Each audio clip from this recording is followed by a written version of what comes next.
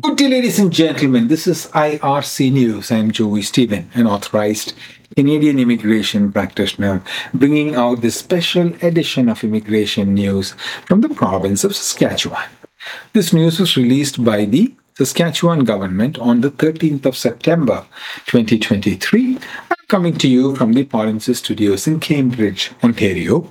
Today is the 30th of September 2023.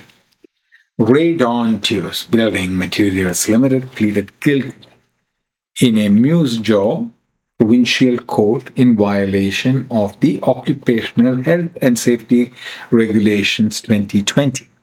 The company was fined for contravening Clause 3-1B of the regulations, being an employer failed to comply with the duties of an employer at the place of employment, including arrangements for the use, handling, storage, and transport of articles and substances in a manner that protects the health and safety of workers, resulting in the serious injury of a worker.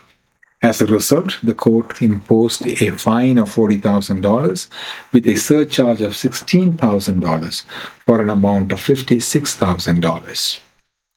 This is the news release. If you need assistance to participate in the provincial or federal immigration programs or assistance after selection, please contact us, myar.me/contact-us. Good luck.